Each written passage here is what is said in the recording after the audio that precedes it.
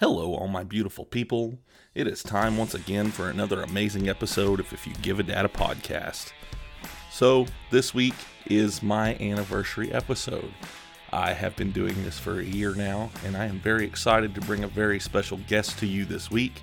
It is somebody who I met not too long ago at the Northwest Arkansas Comic Con. I was able to talk to him a little bit, and he said that he wanted to come on to the podcast. I'm very excited to have on J. Michael Tatum today. He is a voice actor for Funimation. He's done all kinds of great animes, and I am so excited for you guys to be able to hear this episode today. I feel this is a very high achievement for me on this show, and I hope to maybe talk with him again in the future. So, for those of you who are here just to listen to the J. Michael Tatum episode, welcome. I hope that you enjoy what you hear, and I hope that you stick around and listen to some of the other great episodes we have here as well. So, if you guys are as excited as I am, then let's get this show on the road.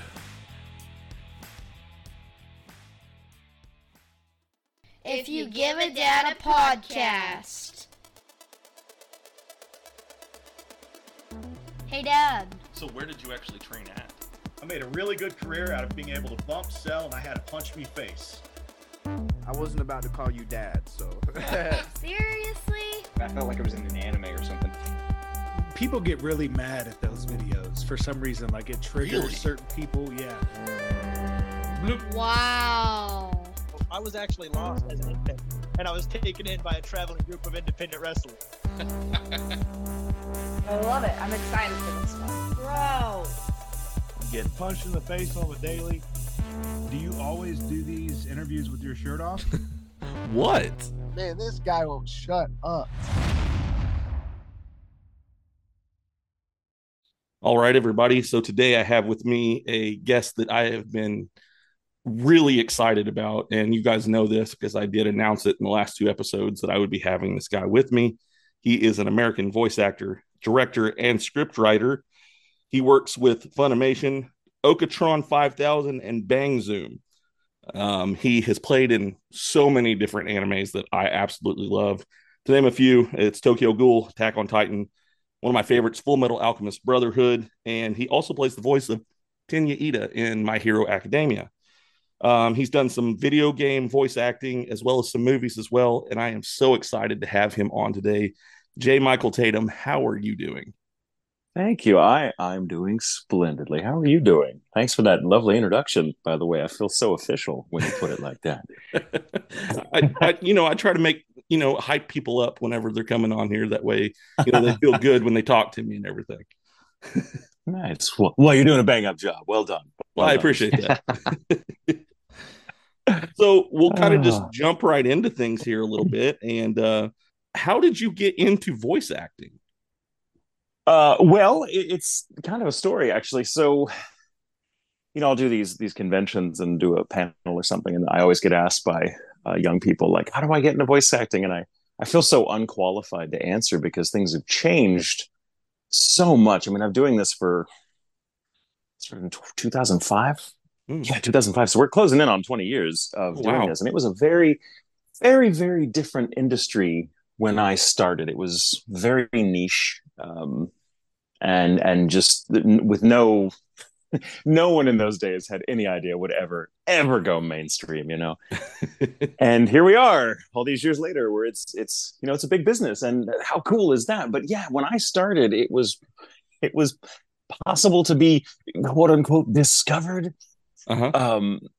Frankly, because the just competition wasn't that fierce. Not that the other actors weren't amazing. There just weren't very many of us in those days. Right. And so, once things were coming down the pike from Japan, people, directors and producers were like, we need more actors. We need more actors. I mean, you go and look at the early Dragon Ball stuff. I mean, this is why most of those actors in the show played like 8 different parts. There were only like 12 voice actors in all of Texas in those days, and it's a much larger number now. So I got into it. So little backstory on me. I've been an actor since I was very little. I started on stage when I was about 9 or 10. Okay. And just fell in love with it. I just did a lot of children's theater growing up. Then as I got older, I did just all sorts. And then there came that time, where we all face, I suppose, when I was like, well, I have to make a decision. Do I want to continue pursuing acting, my passion, or do I want to eat? And so I chose food. Of course, and, yeah. I kind of fell into a whole other industry that had nothing to do with acting. I just I felt like it was a very grown-up thing for me to have done. I'm like, oh, it's tragic. I must say, goodbye to my love and be one of those things they call an adult and, earn money and work a job I hate. And so I did that for several years in my 20s. And, but of course there was always that side of me that I still missed acting and being more creative, which I didn't have a lot of opportunities to do in day-to-day life. Mm-hmm. And then I just happened to meet Christopher Bevins. He was dating a friend of the guy I was dating at the time, and we all kind of would convene for these Sunday dinners at a friend's house, so many years ago now. And yeah, Sunday dinners, who still does that, right? And we just started a group of these friends that we all we lived in the same neighborhood, and Bevins was came within that orbit because he was dating one of the regulars, and that's how I met him. And we just had a lot in common. We were both kind of comic book nerds, and we were both big Doctor Who fans, things like that. And after several years of knowing him, he was like, "Hey, man, so I direct out at Funimation, the Dragon Ball people, and I'm working on this show. It's brand new, and we want to start on it in a couple of weeks here. And I'm looking for some new voices. Do you want to come in and audition for this part?" And I was like, "Oh my God, thank you. Absolutely not." What? I had no concept of what voice acting. Well, I was a stage actor, Yeah, a little bit of on camera, which is a totally different beast. I've never set foot in a sound booth before. Had no idea what mic technique involved, anything. And so I was like, "Oh, no.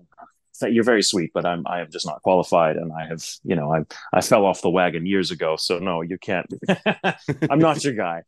And fortunately for me, Bevins just doesn't take no for an answer. So his tactic was to call me every day around the same time after I'd gotten off of work. And he'd be like, "Hey, man, what's going on? So I have this show I'm working on. I'd like to get some new voices in. Are you interested?" And I'm like, whoa. What? He was totally gaslighting me. Yeah. As friends do. And right. Yes. And he finally, and I just kept saying, "I really appreciate it, but I just don't think I'm what you're looking for. And I'm not qualified. And I just didn't have the confidence, whatever."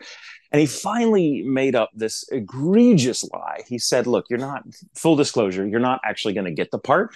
I just need you to come in and kind of audition to kind of lay down a scratch track for whoever does get the part, because we're kind of on a crunch here. And the person I want's not going to be able to come in and spend a lot of time on it. So, whatever." He's a sneaky bastard. and he's like, "And it's great. So you come in and you'll just can say the words, you'll suck, we'll laugh, and we'll never speak of it again. You'll be doing me a favor and I'll pay you." And so it'll be like a paid audition, but not really an audition. And so I was like, all right, well, that's okay. You know what? I'll get a tour of the studios. It'll be fun. It'll be a story. Yeah. So I finally went in on a Sunday. That doesn't happen anymore. I went in on a Sunday afternoon, and the engineer that was engineering the session is now one of the executive producers at Crunchyroll. So this is oh wow, imagine these days, right? And yeah. And it was boot camp for me. It was a 4-hour session. Mm-hmm. I had to I was matching animation, what we call matching the flaps, and Bevins, I'd never seen him in director mode before. He was a task master. And it was work. And I was like, no, more emotion. I'm like, oh, okay, whatever. And, and I was slowly learning how to, reading a dub script is a very different thing than any other type of script. The formatting is different. There's different lingo. There's different, all sorts of weird technical things in it that you have to kind of process in order to know what's expected of you. Mm-hmm. And I was being taught how to do that. It was all just there in those first 4 hours. And then he was like, "All right, you're done. Here, come out and sign all these little NDAs." And I did. I didn't read them, which was my first, or maybe at that point, my fifth mistake. And I said something to him along the lines of like, "How do you, motherfucker, get anything done up here if it takes you this long? Like, I'm not even the guy." And he was like, "Oh, no, okay. Actually, it only took you 10 minutes to audition, and you got the part, and we just recorded the first 6 episodes. Oh my That's what's going to gosh. go on the DVD, and you just signed a contract, so you got to be here for the next batch next Oh week. wow. So you're an actor now, and that's how he got me. Oh wow. He's sneaky So, there. and then yeah. Sneaky bastard. So it's his fault. He's the one that unleashed me. He's the doctor. He's the Dr. Frankenstein that Okay. unleashed Tatum upon the world of voice acting, much to everyone's chagrin. And So we have him to thank then. Yes, and he'll admit it. Oh, he'll admit it. He's proud, bastard. So whenever someone asks me, how do I get into voice acting? I'm like, hey, do what I do. Turn your back on acting altogether for several years. Wait for someone to come along and actually just throw an opportunity at you. Refuse it multiple times, and then allow yourself to be tricked into it. Worked for me. That's sage advice right there too. Yeah, I'll be writing a how-to book this summer. So you said that writing dubs and reading the script for dubs is much different. I can imagine because you kind of have to match up because you also are a writer now as well. Yes. You have to kind of match up because, I mean, you're using the animation from a Japanese show, and then you're trying to turn it over to an English translation that also kind of matches up with the way the mouth is moving as well. Oh yeah, absolutely. How do you go about doing that? Kind of, can you explain what your process is on doing this? Well, it's interesting, because if you've done acting of that kind, it helps considerably because it's all in the timing. I compare it to playing in a musical ensemble. Where you may be the cellist or the violinist or whatever, and you have notes in front of you that you have to play. That's the tune. Those are the harmonies. Right. But the rhythm is coming from outside, and you're just completely enslaved to that rhythm. You have to observe what the conductor is. You have to note the conductor's baton, or at least what everyone else in the orchestra is doing. Right. And that's kind of the challenge of music. Is it's always this kind of conflict between self-expression, but also restricting it within very, very, very often very strict boundaries.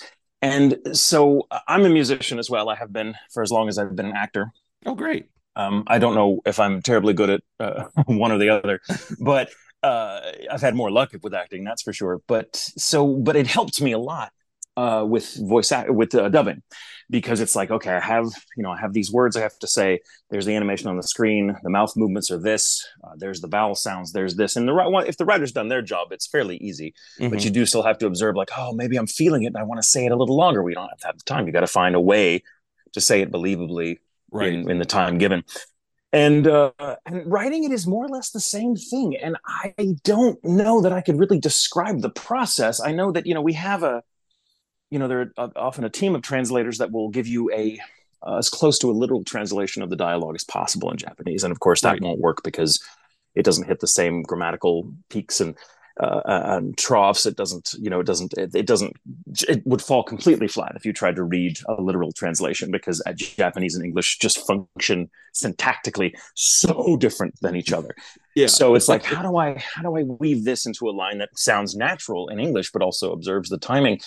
And in the old days, because I've been writing almost as long as I've been in the industry, because I started about a year or two in writing just to help support myself. In any creative business, you have to wear a lot of hats, and writing was very quickly one of them for me.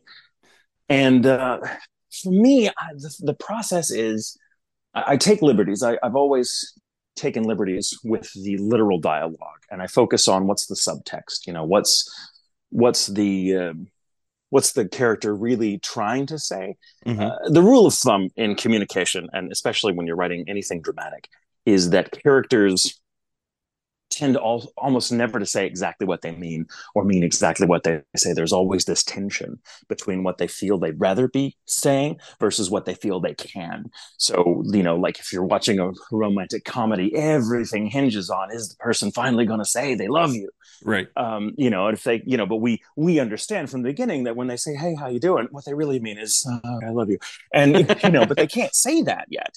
We have to see them go on that journey until finally the tension between, what they want to say and what they feel bound to say reaches such a fever pitch that they finally just say, I love you, and then, and scene.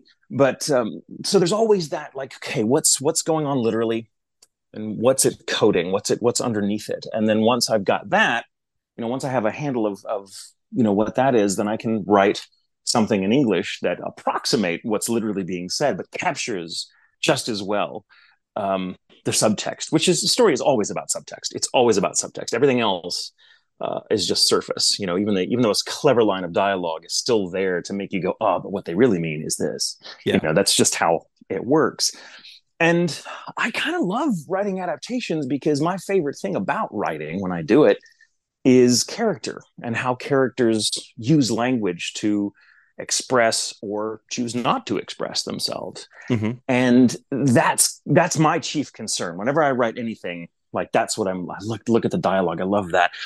It's great that someone else has already taken care of all the plot things. I don't have to worry about all that scaffolding. I just now get to fill it in with the fun bits, the bits that people will lean into and be hit by, because that's the plot's just there. I shouldn't say just, but the plot's really there to serve as the structure within which these beautiful little moments can happen. And I get to focus on those beautiful little moments, which is really wonderful. It's what I feel it's what I'm good at, what I'm interested in. And that's kind of the process. In the old days, it used to be such a slog. I'd go through and I'd count flaps. Okay, that's 5 flaps. So I've got 5 syllables, and then of course I'd get scripts come back to me going, this is too slow. Because you can't, no one just, so I had to pay closer attention and be a little more nuanced with how the mouth movements were. Like, no, not every flap is a syllable, because that forces people to talk too slow. You know what I mean? And then okay. Yeah. And it was really slow going, trying to churn that out. And then something clicked a little while in. And then I got to a point where I would sit down, watch the episode all the way through in Japanese, mm-hmm. Several times, and just kind of get a feeling with the translated script in front of me. So I kind of knew what was going on. Okay. And then I would watch it at different speeds. And then mark when, here's, okay, what's going on in this scene? Where's the peak in this scene? What's the emotional peak in this scene or whatever, and just kind of look at the whole thing as a piece of music. Like, here's the thrilling part, here's the slow part, here's the scary part, whatever. And then I would just sit down and mute it and just watch the animation and just let these characters talk to me, and I'd write down what they say. That sounds very, hoity-toity, but it's true. That's really cool, though. I like that. Yeah. Well, I mean, if you enter into it, it's very much like acting for me, where eventually you just kind of have to get out of your own way and be like, no, the character is you. Just do what you would do in this situation and stop overthinking it, and writing is much the same way for me, except I'm getting to play all the characters. Which is its own challenge and gift at the same time. But that's more or less how it works. I make it sound so simple, don't I? Yeah, you do. I mean, yeah, I feel like I know what I'm doing now on it too. So, so one thing that I have noticed, and this is just from my years of watching anime and stuff, I prefer. I'm probably going to get a lot of hate for this, not from you, but I prefer dubs instead of subs when it comes to anime. But one thing I've noticed, I will put the subs on and I'll also listen to it. And one thing that I notice a lot of times, they don't match up exactly when it comes to what is on the screen and what they're actually saying. And why is that? Is it because one is being translated from words and one is being translated from the actual voice, or how does that actually work? So here's the thing, they're neither version is necessarily truer to the original than the other, because they both have their own restrictions that keep them from being able to do everything exact point for point. And again, it comes back to, you have to understand that as languages that have both been around for centuries, Japanese and English have developed in complete isolation from each other for most of their existence. Right. And so there's not, say, if I'm translating something from French into English, it's far less challenging because there's already so many points of connection between those two languages. 75% of English is just French pronounced differently. Yeah. But the grammar is very similar, so there's not a lot of, but that's also when we're just talking about literal use of language. When you're talking about a literary or figurative language. You know, every language, every country, every culture has its own storehouse, if you will, of figures of speech, of metaphor. Right. And they're different. Like in English, the word rose might evoke certain things, usually evokes love. That's just, and there's no real logic to why. That's just, you know, some poet used it as a metaphor in a sonnet 400 years ago, and now that it's stuck. Right. You know, but a rose may not mean the same thing in Japan. Like it may, you know, they have roses over there, of course they do, right. But it may not have the same connotations by just luck of the draw. Okay. Great example is, and I'm going to be rambling here, so forgive me, but a great example is in English speaking countries, generally, if we want to call someone a bad actor, like we're looking at a performance and it's just, you know, I've done a few of those myself. We typically say that person is wooden. We might call them a ham. You know, of course, we're not being literal. It's figurative speech. You know, we're not really saying, "Oh, that's a ham." They're not a ham, right. But they're hamming it up somehow. The image of a ham invokes for most people someone that's just not doing a very, is overacting, right? Or wooden, someone that's not acting very well at all. And the same metaphor exists in Japan, but it's a daikon radish, right? Okay. So imagine a line, and this has happened before in an anime that I helped adapt, where they're calling someone on stage a daikon radish. And it's funny because it's a known quantity. Like everyone in Japan, like they make a joke out of the daikon radish. It's actually in the animation. Suddenly, you know, the character is actually dressed as a radish. Okay. So it's really on the nose and it's very funny. Yeah. But in English, that's a complete non sequitur because radishes don't connote that for us. They just don't, right? So what do you do? Like, well, now you have to change to adapt that. You know, you might write the line, you can just leave it a non sequitur, but then now the humor is coming from somewhere else and it's engaging a different part of the viewer's brain because instead of just having something immediately that they get that makes them laugh, they're now having to kind of decode it, and that puts them in a different frame of mind. And so you have to be like, whatever. And so, well, I can't do anything. The characters in the animation, the character's dressed like a radish. What do I do? And then, so I might change the words around, observing, of course, the animation and the flaps and the timing. And instead of just having to go, oh, they're a radish, I might have one character be like, well, you know, they're a radish. And the other person might be like, don't you mean a ham? You know, then, okay. You know, then the same humor is coming through at the expense of the same character, which is the point. And you're kind of honoring both the Japanese but also not losing your audience in English at the same time. It's a challenge. Yeah. Japanese is also an extraordinarily high contact language. There's a lot of things that a lot of known sayings that just don't like that most casual viewers in any other language aren't going to understand on their own. Like achoto means like it's a little, and that's all it is. It just means it's a little, like ...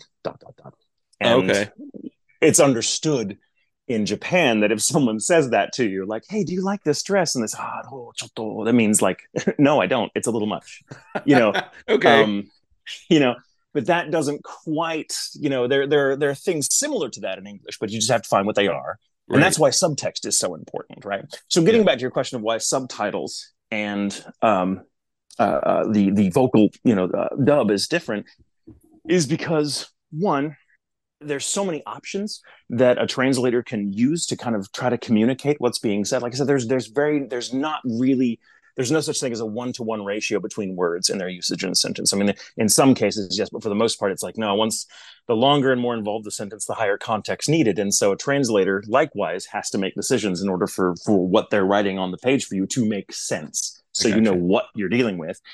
And so every act of translation is, in fact, an act of adaptation at the same time, whether they want to, you know, tell you that or not.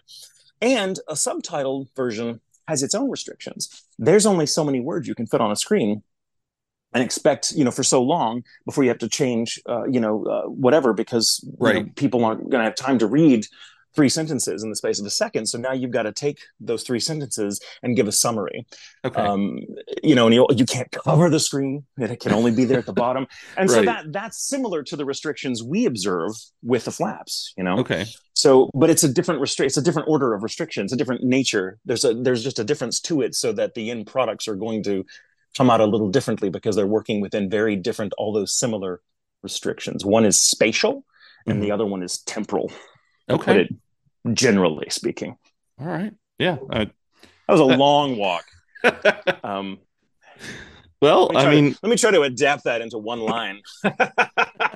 There you go. So I'm going to kind of go into, we've kind of talked about a few technical things when it comes to what you do and things like that, but I want to kind of get into some things about you actually. So what would you say is your favorite anime that you have been in? Oh, I hate this question. Well, because every fan base is going to be like, man, not that one, Yeah, there's always, he didn't pick mine. Exactly. There's a lot. I mean, honestly, I love what I do so much as an actor that I just I always get something out of the process, right? So I always come away from it with a memory that I cherish. And sometimes even maybe discover something about myself I wasn't prepared to that then stays with me forever. But so they all have something, and they're all the characters I've ever played. They're all still here in my head, and they all argue with each other all the time. And so if I pick a favorite, it's like they're all going to be like, oh, not me. Okay, we understand. And I have to deal with that. But I will say, I think the most transformative experience I've had, and I pick transformative because I think as an actor, that's why most of us get into acting of whatever stripe, because we want to transform, we want to become something, or let some other part of our personality come to the surface that doesn't usually have the means. That's what drew me to acting anyway. And I think the most transformative experience I've ever had in the booth, and so it's my favorite show to have worked on, was Steins Gate. Okay. Which I also worked on as an adaptive writer with Patrick Seitz. And both of those jobs transformed me quite a bit as a person, as an actor. It was one of those milestone moments in one's life where I'm like, I'm not the same as I was when I started this. And if that sounds like bullshit, I can assure you that it was also one of the hardest things I've ever done. Like, it was, I hated doing it. Oh, okay. Because of what an emotional roller coaster it was. Right. But I loved it at the same time. And it's still hard to go back and watch parts of it, because parts of it are just too real, because I was really, there were moments in the booth playing Okabe, the main character, that I kind of lost Michael a little bit, or the line between me and him kind of faded. I got you. That I was like, I'm losing my fucking mind here. I've got to, and I had to kind of learn how to. Everyone knows what method, or thinks they know what method acting is, right? Like people like Jared Leto, who can become the character 24/7 while they're working, and do really awful things sometimes to prove they're in character. But that's really not what method is. Right. Lee Strasberg, who developed the method, it was about being able to turn the character on and off. That was key to the method. So it wasn't he would, I'm sure Strasberg would actually be quite horrified at what passes for method acting now, where people, they just are the character for months at a time or years. Right. And he'd be like, no, that's not the point. The point is to be able to find that character and have them so lodged in a particular place in your life that you can evoke them and also banish them in a breath, turn it on and off. Because that's acting. It's acting. Otherwise, it's psychosis, and that's not what we're going for. Right. And I hadn't learned that in voice acting until I played this character. When I was like, oh God, because I'd go in the booth and I'd play him, just about every day, 3 or 4 days a week for 8 hours a stretch, because he talked constantly. I know, part I was born to play. And but then I'd have to come home and work on the scripts for the episodes coming down the wire. And so I just never really had a chance to get emotionally away from that show. And it is quite a ride. Like, the show itself goes to some really, really dark places very realistically.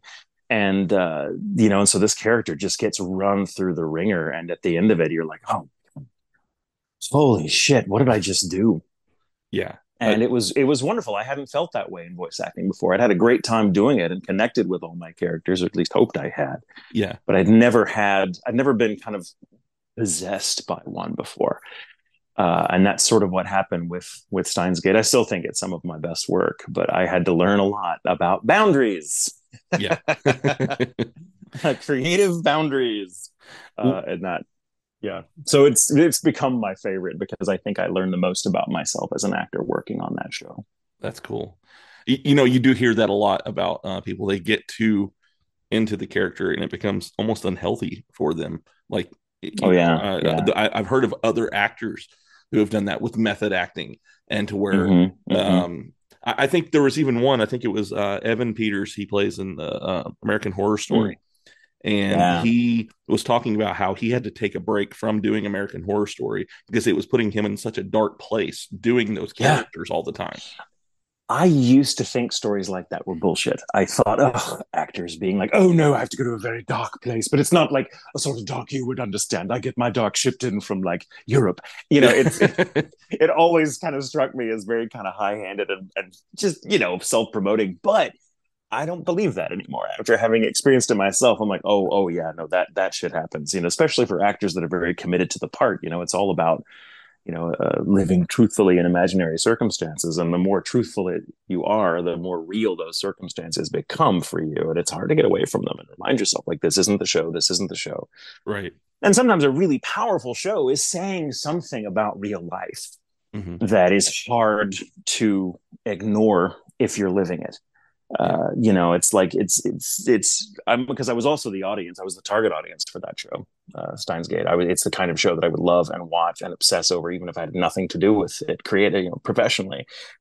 And so it was, yeah. There's a scene, and I don't want to give it away. It's a very convoluted plot anyway. So I'd spend the rest of the interview just describing the show to you. But it involves time travel and the consequences of time travel. Okay. And it handles it very, very well, very cleverly, and very it's so emotionally grounded that you're like, holy shit, this is a good show. It's more about the emotional journey of these characters that find this ability to change the Mm-hmm. present, and in ways that they go, oh shit, there's consequences. But I just wanted this, and now this comes with it. It's so, and this is the most oversimplified description I'd ever given of that show. But there's a scene where my character, about halfway through, has an extraordinarily emotional moment. He has a complete breakdown and is crying and is just begging, someone not to do a thing that he knows they're going to do. He's seen it. He's revisiting it, in a way. And so he knows there's just nothing he can do. And it's a heartrending moment. Where he finally, up to this point, he's a bit arrogant, he's really a nobody. And he copes with that by being kind of over the top and insufferable. Mm-hmm. And but you understand it's all a ruse, that's his coping mechanism. And he loses that coping mechanism in that moment. He finally realizes the only way that there's any chance that I can stop this horrible thing from happening that I know is going to happen is if I just be real and tell this person, like, I'm nothing, I'm shit, please just don't do this. And I get emotional just talking about it now, but I cried in the booth. I was like, I mean, like, I don't mean like cry, like cinematic, like one tear down one cheek, perfectly lit. I mean, like ugly cry. They kind of afterwards, it's like I'm a little kid that's just been grounded, and I'm in my room being like, and it was ridiculous, right? And the show's director, Colleen Clinkenbeard, who incidentally is also the director for My Hero Academia's dub. Okay. So I've known her for years, and she was on this journey with me. But she was like, Michael, honey, are you okay? And I was like, and she's like, why don't you go and splash some on your face, walk around, let's take a break, let's find Michael again. And so I did, and I'm walking around the studio. I came back in being ready. Okay, well, let's do another take, because of course I fucked that up. And she was like, actually, everything you did worked really well. Do you want to keep it, or do you want to do it again? Only this time, she wanted to give me the opportunity to have a little more control over over the performance than I did in the first take. Right. And I was like, Dad, I'm not doing that again. Let's just use what's there. So, like, if it works, do it. And so exactly. And so now it's incidentally become a great plug for the show. I'm like, if you want to hear me, J. Michael Tatum, have a complete mental breakdown, you can hear it in that scene, because they kept it. It's that character's breakdown is me just having a breakdown in the booth. Okay. And just because I'm a professional, I stayed on mic. But so, yeah. I don't know what that says about me, that's my favorite show. That is actually one I have not seen that I want to watch, because I know I have read about that show, and it love the plot and everything for it. And so it is probably here pretty soon. Show. I will be watching it. Yeah. It's a brilliant show, and I am so proud of the dub team's work on it. I think every cast member is great.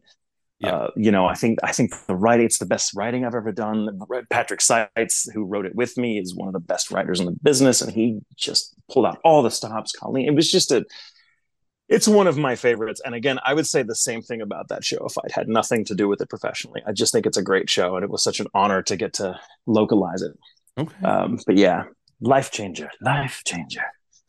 When the sequel came down the wire 7 years later, I was like, oh, no, don't make me do this again.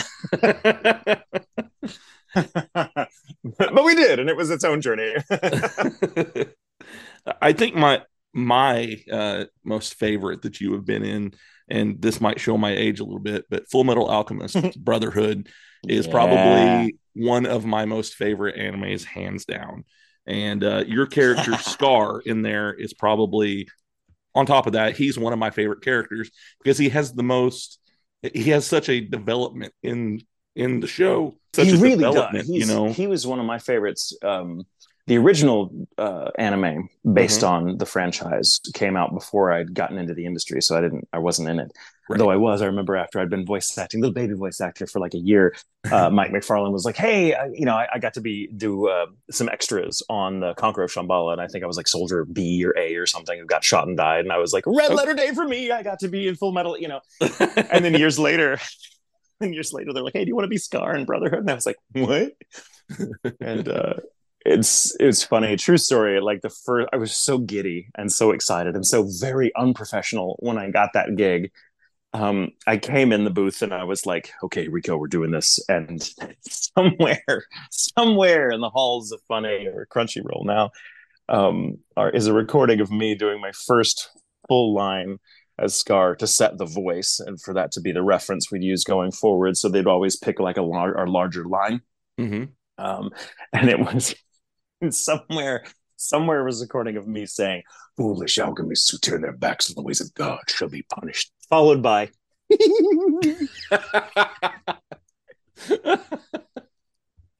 and Mike McFarlane, the director, is now one of my best friends now for years, just looked at me through the glass like, what was that? And I was like, nothing, it's fine, let's I think we found the voice, I was just so giddy to get to be in the show and to play Scar, because you're right, he's such a developed character. He's such a great kind of sustained meditation on the trope of the noble adversary, the villain who has a point. Right. And God, it was just such a journey. And I feel like, because Brotherhood followed the manga. Yes. Much closer because the manga was done by the time they got started with the anime. Yeah. And with that anime, so like you get to see Scar as he was really meant to be, I think. Although I have to say, I love Damien Clark's performance in the original dub.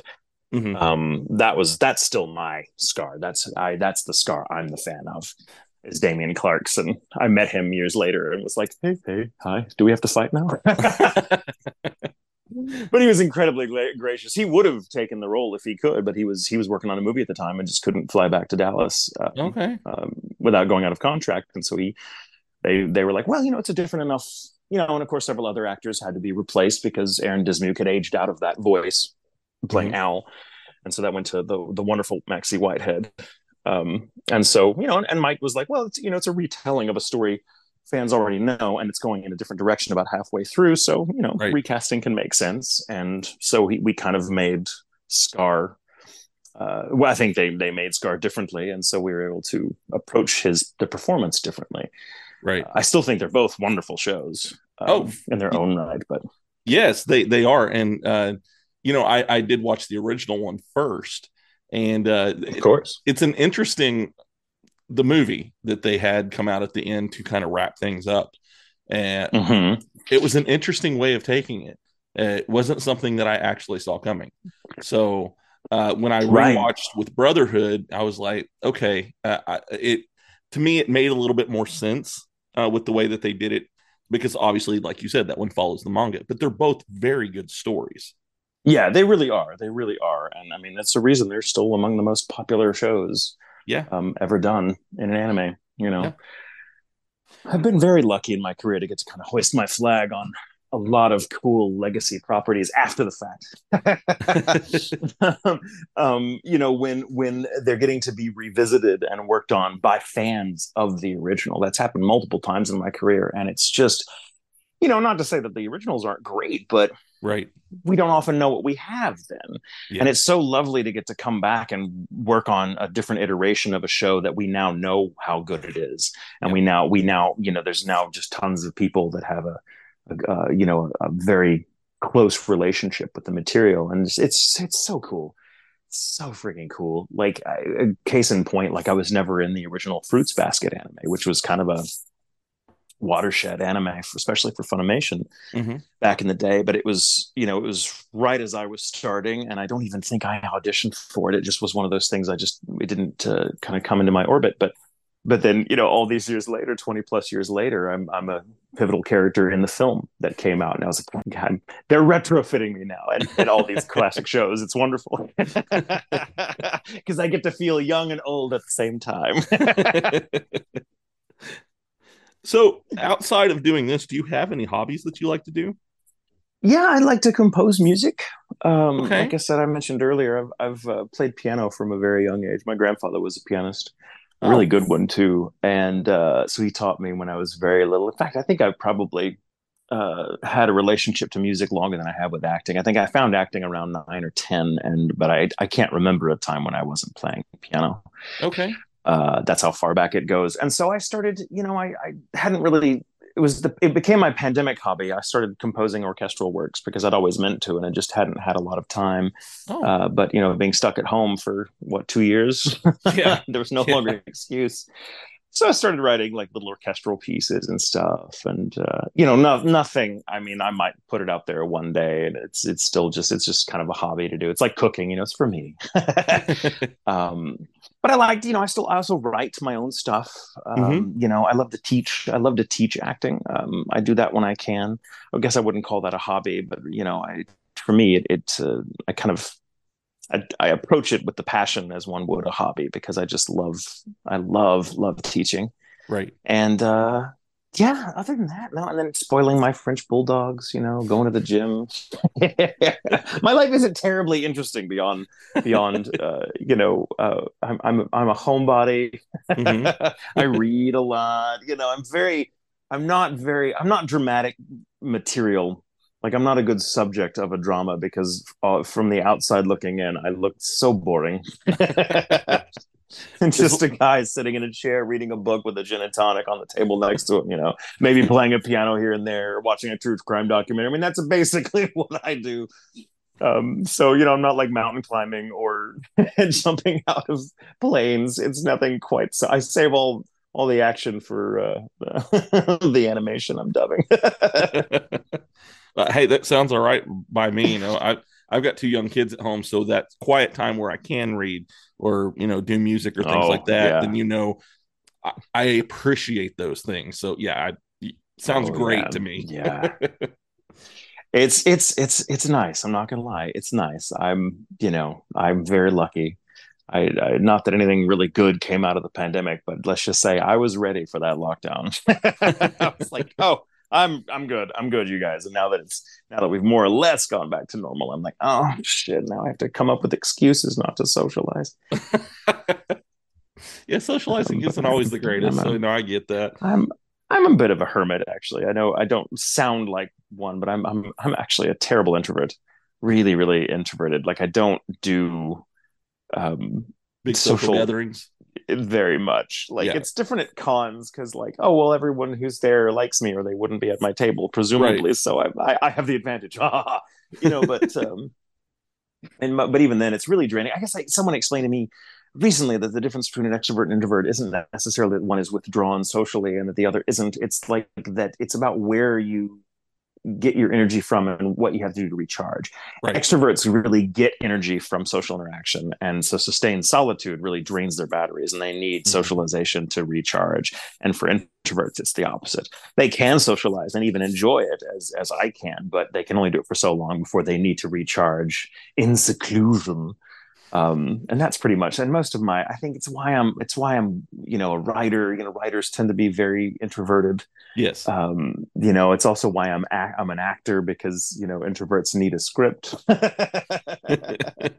And so, but it's worked for me, so I can't complain. Yeah, I lean into it.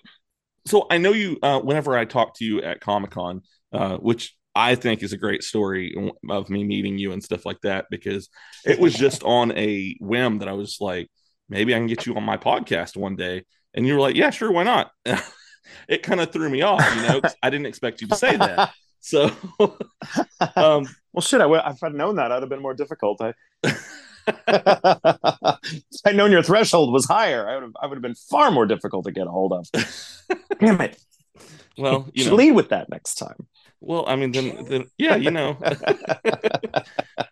So I know that you said that you've also done a podcast. It's called Ghoul Intentions. Right. With my best friend Jamie Markey, who's also a voice actor. She's also a voice actor writer. Okay. She works for Gearbox, the people that brought us the Borderlands franchise, among many other fine things. Okay. And yeah, she and we've known each other for, about 20 years at this point. And we bonded over ghost stories. I love a good paranormal story. I always have. And I'm something of a skeptic. I want to be clear. I don't believe in everything, but I love a good story. Like, I love the suspension of disbelief. And sometimes I'll be like, oh, there's some shit going on there. And she's the same way. We bonded. We were in the studios together working on something. And then, we just started casually sharing ghost stories that, personal experiences that we'd had. And we bonded. We're like, oh my God, you're one of them. You're one of those people that loves ghost stories. Oh my God. And so we started hanging out, and everyone just understood if Jamie and Michael are in the room together, at some point, the topic of conversation is going to circle around to, so have you had anything weird happen in your life? That's cool. And then, one day we just decided, why the fuck aren't we doing a podcast about this? We have so many stories, and that developed into us kind of just, why don't we, we wanted to do deep dives on topics that we'd known about for a while, but really hadn't looked into. So we'd choose, really the format became us, coming to the table each week with our drinks and our research, and being like, all right, Jamie, I've got a story for you, and you're going to be surprised. And she doing the same thing with me.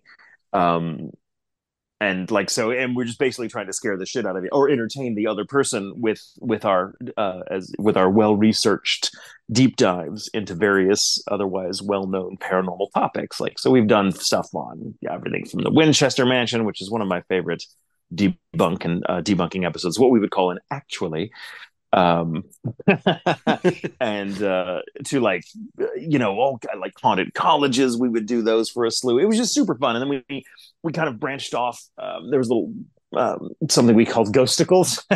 Okay. Where we would read and discuss user submissions, where people were encouraged to write in their own experiences. And sometimes they were quite terrifying or funny. It was really cool. And so it just kind of formed this little community. Sadly, we don't do it anymore. Okay. We've decided we're both too busy. After I moved out to LA, a couple of years ago, and she moved out to El Paso in Texas. So we're no longer living near each other, though we do keep in touch, of course. And we drive out to see her every chance we get. Right. But it's just not practical to do the podcast anymore, especially with the amount of research we would like to do for each episode. And so we're like, well, I think we should probably quit while we're ahead. And so we did, but it still has, I think, over 200 episodes out there that are, on the average episode's about 2 hours. And then the ghosticles usually go on for anywhere from 30 minutes to an hour and a half. It just depends on how much. We're both talkers. And we just started doing that, and it was really fun. It was a really fun, I think we did it for about 4 years. Okay. 3.5, 4 years. And we might revisit it at some point. We might come back and do little special episodes. But it was a ball, and I'm really proud of the work we did on that show together. It was definitely a labor of love for both of us. And that's, not always the case with podcasts. Sometimes, you're like, but we both loved the subject. We loved our community. Right. And also helped us through some pretty tough times. Jamie was going through some shit at one point. I was as well. And getting to do that podcast really, without going into too much detail, that podcast really helped us feel seen. And loved at a time when it wasn't so obvious for some of us in this industry. And that's as much as I'll say about that, except to say that we're very grateful for the listeners we had. And it was really a lot of fun. And maybe we will come back at one point and do some more, because still, every time I look at the internet, there's more ghost stories to either debunk or do a little more research on it. Be like, oh shit, shit's even weirder than you think. Well, I mean, even if you look on like TikTok or something like that, there's always something weird on there too. True facts. Some of it's ridiculous. Yes, most definitely. And we did some episodes on those, which were really funny. But some of them were like, I think one of my favorite episodes we did, and we often do 2 or 3 parters depending on the length or just the scope of the subject. But one of my favorites I know that I did was the Skinwalker Ranch story. Okay. Which we did a 2-parter on, and it was crazy. And then not long after the podcast, not that there's no connection here, of course, not that I'm aware of, but they started doing a documentary series on it, where they have like a new team of researchers on site, still having weird experiences, and it's really cool. And I'm like, oh, hey, we did a show on that like a year and a half ago. So it's really cool. But so there's a nice little mix of episodes where we kind of debunk some urban legends, or a couple of episodes where we actually confirm some urban legends and whatnot. But that's always the fun part, the research, right? And it's really cool.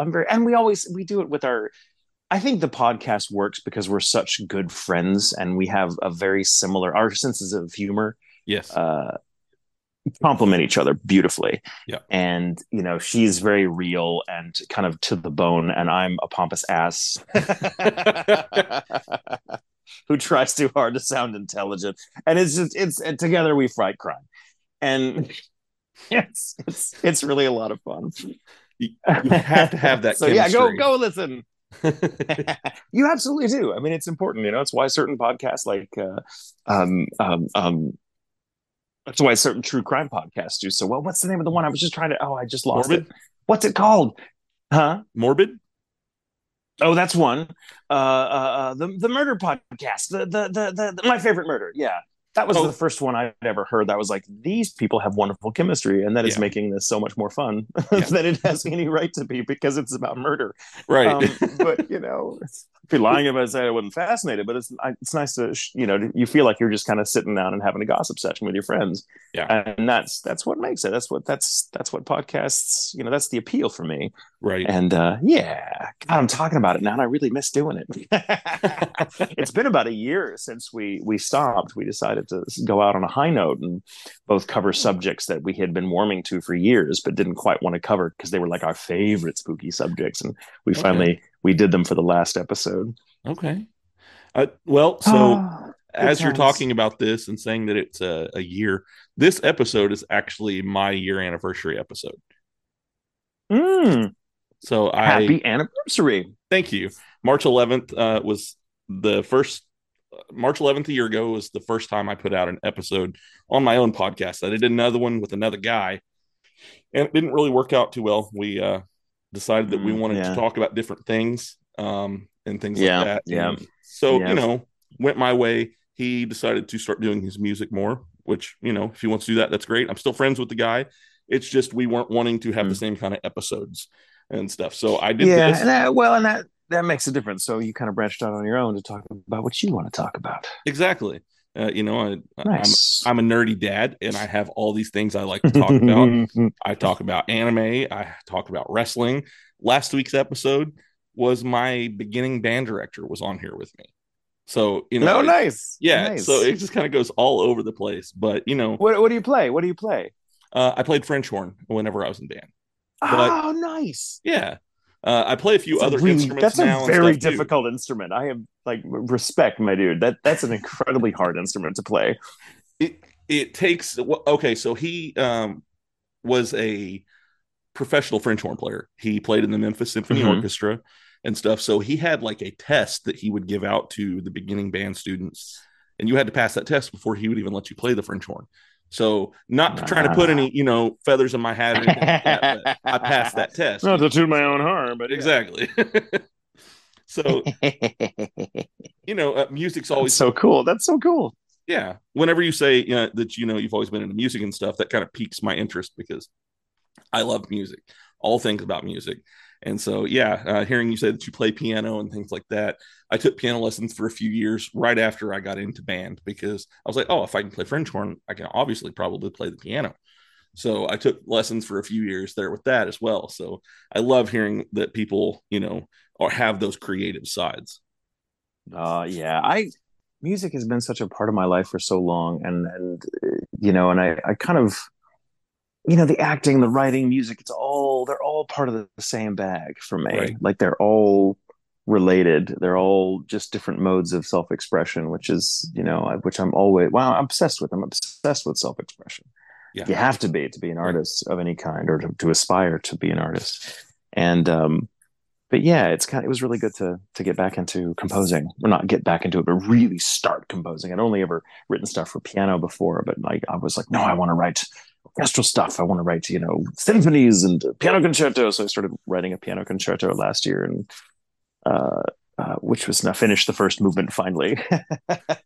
So it's really cool, and I'm like, oh, it's not very different. It's not so different than anything else I have done for years. Right. That's kind of the learning process for me, is realizing, oh, this is one more angle of something. This is another side of the same coin I've been dealing with for years now. This is not terribly different than acting or writing or anything else. This is just, this is this. Yeah. And it's kind of making that realization has allowed me to finish things before, which I usually was very terrible about. I'd start so many projects and just never fucking finish them. But once I kind of made that breakthrough, it's much easier to finish, because I'm like, oh, I've done this 1,000 times. Maybe not this exact thing, but I've basically done it. Right. And and it's like the more you do, the more you're able to do, which is cool. Yeah. But yeah. And so I always love talking to musicians. Yeah. They you can bond over that stuff. And I found, talking to other musicians and things like that. So do you just play the piano, or are there other instruments you do? Do you sing? Do you do anything like that? No, I don't sing. Oh God, no. My right. husband does, and he thinks I'd be wonderful, but we disagree. I suppose if I ever sat down to learn to sing, I might be halfway decent at it, just because I use my voice professionally all the time, and so I think I get whatever. But no, I've never really. I briefly tried to play violin as well in my 20s, and that just didn't feel as home on the instrument as I did piano. And because I tend to like to compose, and that's kind of my relationship to music, is I'm not so much a performer anymore as I am more like I play to work out compositional ideas, and the piano just is an easier instrument to do that on for various reasons if you're writing like orchestral stuff. Yes. And so yeah, I play like a composer. If that makes any sense. I play like a fledgling composer. I'm not a virtuoso by any means, but yeah, I love learning how other instruments work, because it's like writing for different types of characters in a show. Like how does one, what are the limits? What are the unique possibilities? What's a player thinking if they were to read this passage and expect to do it? That I love thinking in those terms. So while I can't play any other instrument really, but piano and maybe spoons, maybe spoons in a pinch, I love researching in other instruments and learning how to write for them in a way. So I'm, familiar in that sense with the whole family of instruments out there. But yeah, I want to get more into synth. A friend of mine is recently kind of become obsessed with synth, and I'm like, that's not something I've ever dipped into, but the community seems really interesting and supportive in a way that I'm not used to with classical musicians necessarily. I don't mean to throw any shade, but yeah, yeah. So yeah. What about you? Is it, so you said it was like French horn and then, but that was, do you play piano at all? I mean, I do. Like I said, I took piano lessons for 3 years. Do you still play? I mean, do you? Whenever I get a chance, I don't have a piano at my house or anything like that, but I actually play about 7 different instruments. So show off. I know. Yeah. Well, hey, Mr. Awesome. Guy that has been in almost every awesome anime that's ever been, so you can show off too. So. All right, I guess we're even. There we go. Yeah. Oh, that's funny. So I do have a few other questions that I want to ask you before I get you off of here. Having a great time talking with you, by the way. Thank you. Likewise. So at the beginning, before we started recording, you told me that there was a story that had to do with your name.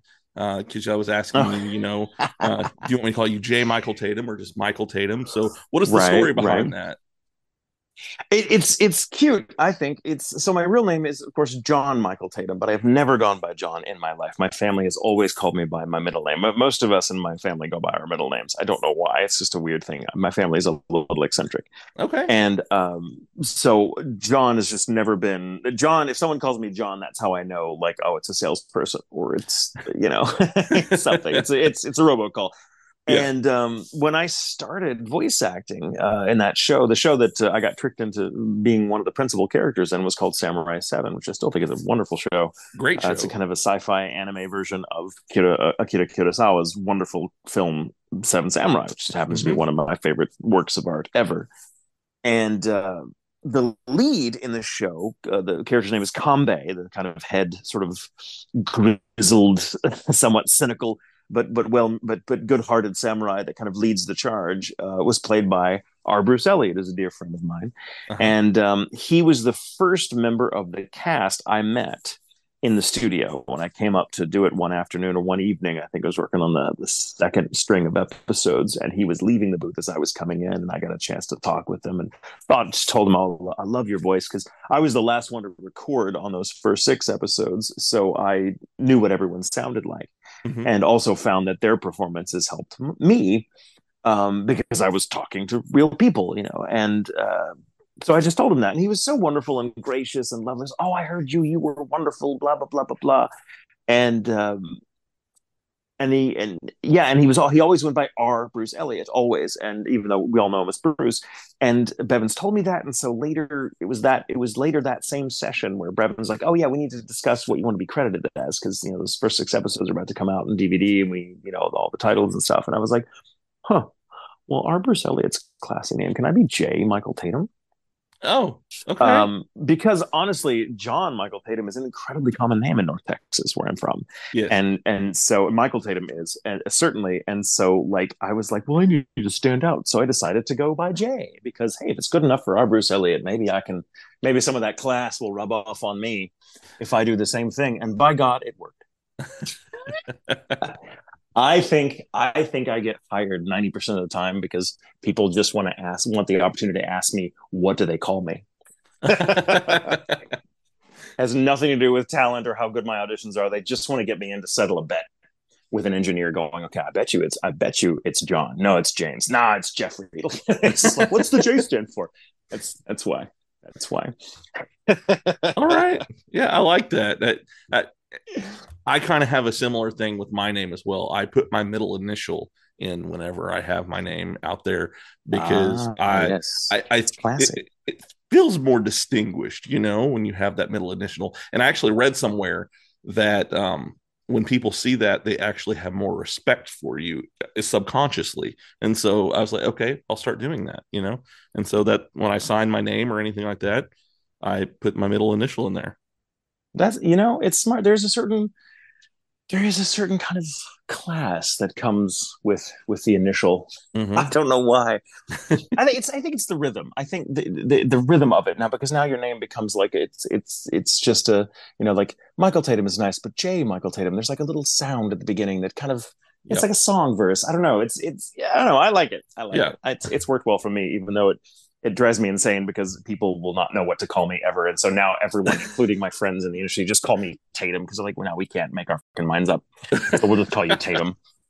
Yeah. And so, yeah, for a lot of people that first met me in the industry were so used to being me referred to as Tatum that they just thought my name was Tatum, like Cher. Oh. And I was like, I guess there are worse fates. This is true. This is true. So I actually, like I said, I met you at a con, the one in Northwest Arkansas. It was in January, I believe it was. How many of those do you actually do a year? Lately, quite a few. Right before the pandemic, I was averaging about 15 a year. And then, of course, there were no cons for about a year and a half, 2 years. Right. And then now we're back into it. I mean, I guess I average about the same or a little more. Okay. Like it's a lot. It's nice. I mean, again, if you'd have told me 20 years ago, one day I'd be asked to travel all over the country, in fact, all over the world, Right. to sit at a table all day and like meet people and sign stuff for them, that anyone would care enough for that to be a thing that I could do, I would have told you were insane.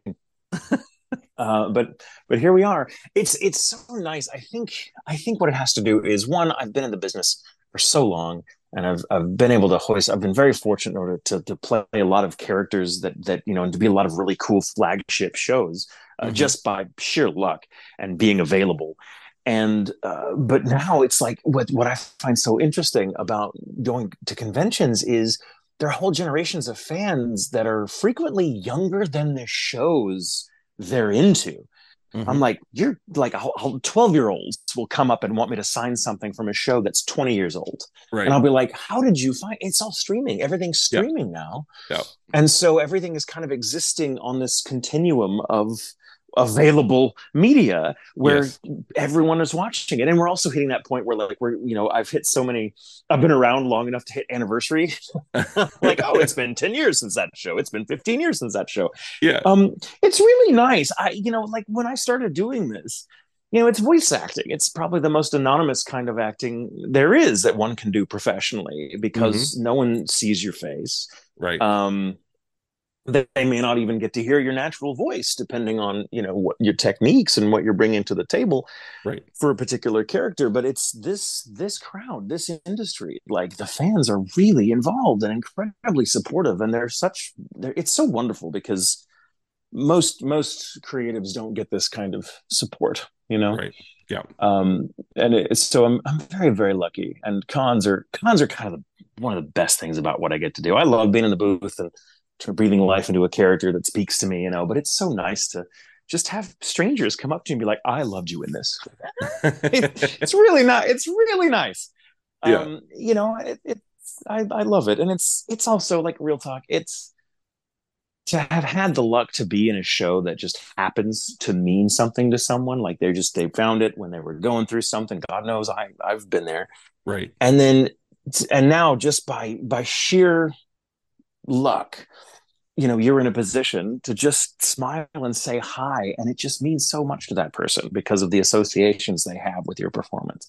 And that, just being empowered to do that for someone, is really cool, and I live for it. It really reminds me about why we do what we do. We act, we create, we tell stories, we make music because we're trying to connect.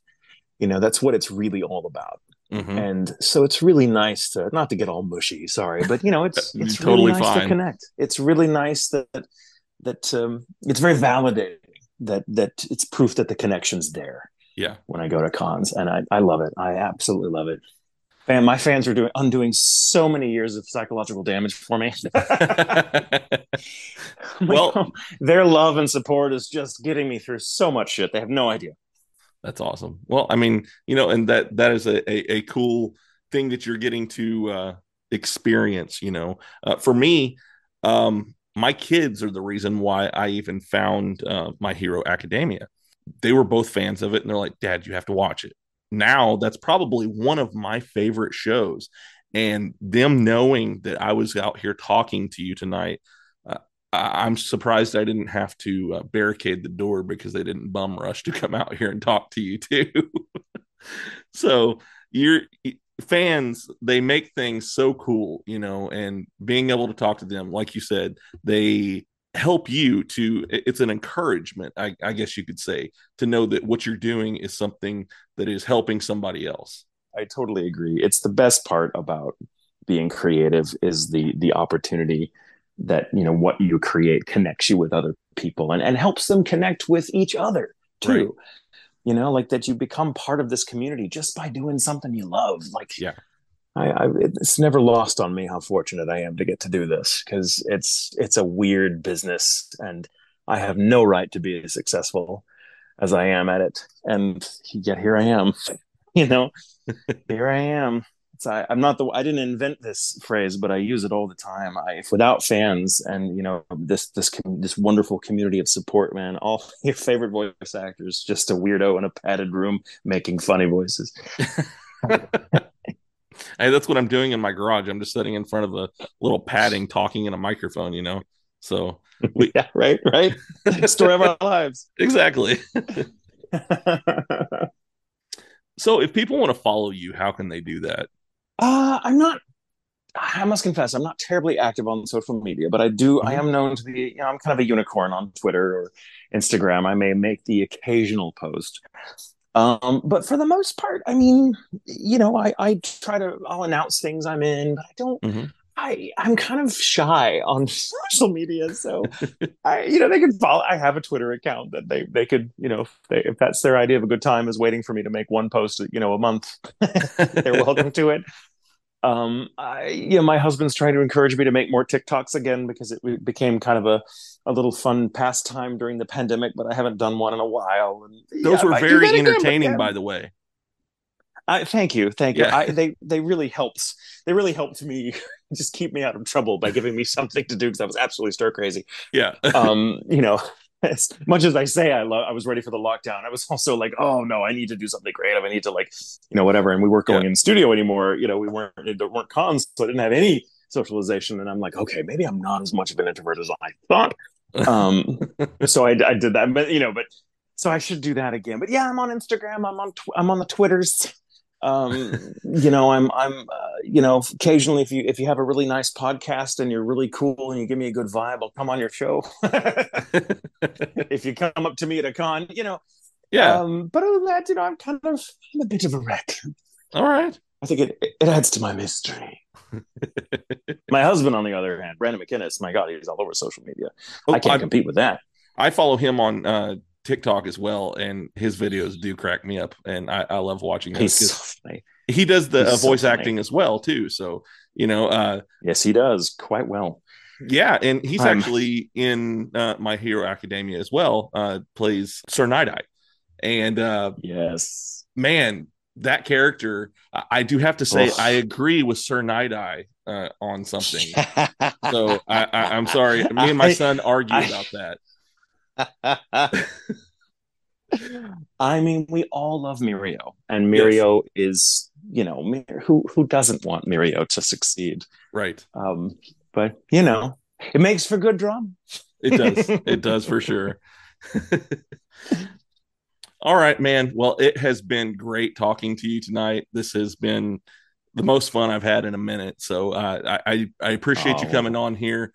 And maybe I can get you to come back on in the future because there's a whole list of questions here that we didn't even really get into. I would love to come back on. This was great. I've had so much fun tonight. Thank you. Awesome. I am a talker, but not all the time. So it has to be the right person. I think we just click. So yeah, anytime, my friend, anytime. Awesome. All right. Well, you have a great night. You do the same, man. Let's do this again sometime. Hi everyone, I'm Lisa. And I'm Dawn. And if you've ever watched a TV show and thought to yourself, oh my god, that season finale plot twist was absolutely bonkers. Or seen a movie and thought, wow, I need to talk to somebody about this train wreck immediately. Then we think you'll fit right in with our podcast, I Hate It, Let's Watch It. We watch TV shows like Riverdale and Emily in Paris. And movies like Deep Water, Killer Sofa, Rubber, and Deadly Illusions. And we give them the total rinsing they deserve. It's basically group therapy for movie masochists. So come check us out wherever you stream podcasts. It took me 10 years to make the perfect man cave. And then we took it over. And we made it into the multiversal chamber. Then I started my own podcast. And we took that over too. And we're the co-hosts, the Multiverse Kids. Yeah, and I'm the dad, the geeky dad. And every week, we what? We review the movies, shows, and books. Games and toys. Yeah. And sometimes we even have a special guest. So, join us every week on the Geeky Dad Podcast.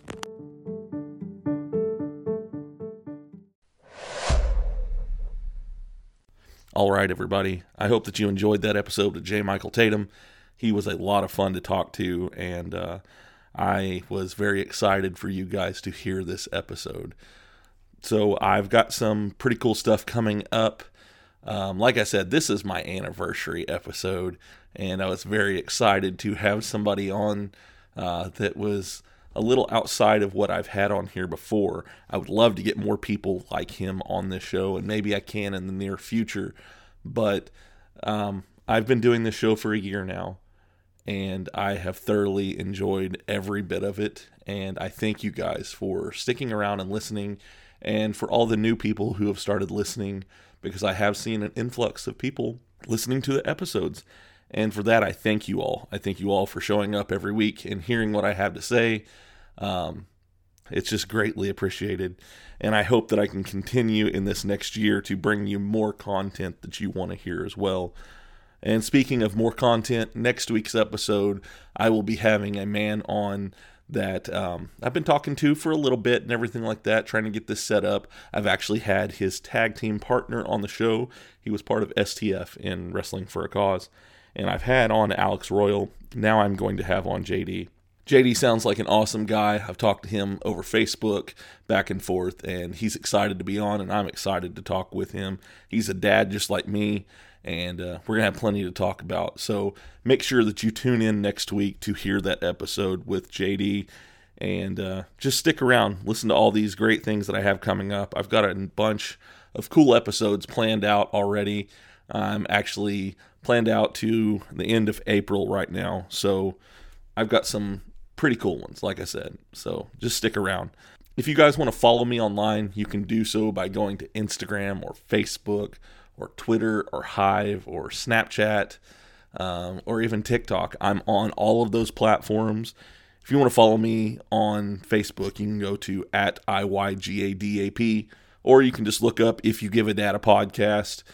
If you want to follow me on Instagram, you can go to Give a Dad a Podcast. Follow me there. I'm also, like I said, on Twitter and Hive. Those are both @DadPodcast11. I update all of those regularly to make sure that you know what is coming next on the show. And just go out there, follow those accounts, interact with those accounts. Let me know what you guys think of this. And also, as you're listening to this episode, go out there and rate it and review it. And let me know what you think of this episode, and let me know what you think of any of the other episodes I've had here as well. If you're on Spotify, you can go to the top, and I have a star rating that you can give me there. If you're listening on Podbean, you can thumbs up an episode. You can leave me a comment if you want to on an episode. Same with iTunes. You can go and review it and leave me a star rating as well. So go out there and let me know what you guys think of these episodes that I'm bringing to you. If you want to send me an email, you can do so by going to giveadadapodcast@gmail.com. Send me a line there. Let me know what you think. If there's something you would like for me to talk about on the show, send me a line. Let me know. I look forward to talking to you guys. I look forward to interacting with you. So, like I said, I've been doing this for a year now, and I can't wait to see what the future holds for this show. The first year was so much fun. I enjoyed every minute of it. I got to talk to lots and lots of different people. When I made the first episode, which actually, funny enough, is my most downloaded episode, is episode 1, I wasn't really sure what I was going to do with the show. I just knew that I wanted to do something. I didn't want to just quit because, like you all know, I was part of another podcast, and we stopped making that show. And so I didn't want to just quit. I wanted to do something myself, but I wasn't sure how this was going to turn out. And luckily, I was able to find enough people who wanted to come on and talk with me and things like that to where I figured out this is what this show is going to be. And I hope that you guys have enjoyed this last year, and I hope that you enjoyed this year that I'm going to be bringing to you as well. I thank you guys again for everything. I want to give a shout out to my podcast network, the OIW Podcast Network. If you like what you hear on my show, there's plenty of other shows that are a lot like mine on there that you can listen to as well. They do wrestling. They do pretty much anything you can think of. They do Star Wars. There's even one that does retro arcades and retro gaming on there. So if you like that kind of stuff, go out there, look at the OIW Podcast Network. I will have a link to them in my show notes. So yeah, go and check them out. I also have links to merch. I have 2 t-shirts that are out on Shirtcasters. Go and look those up if you want a shirt from them. I would love for you guys to get one. That way we can kind of, advertise the show. Share this episode with your friends. Share it with your family. Let everybody know about it, because I feel this was a great episode and a lot of fun to record, and I can't wait to do more like this. Also, I want to give a shout out to the guy who made my ending theme song, D-Cure. He's an awesome guy. You hear me say it all the time. He is great when it comes to making music. He's made all kinds of great music. And he created my theme song for me at the end of the show. And if you like what you hear there, go and follow him. I will have links to his page on my show notes as well. Go and follow him. Go and follow all of these people. Go out there and, give them some love as well. I love you guys. I hope that you have a wonderful week. And I will see you next time. Bye.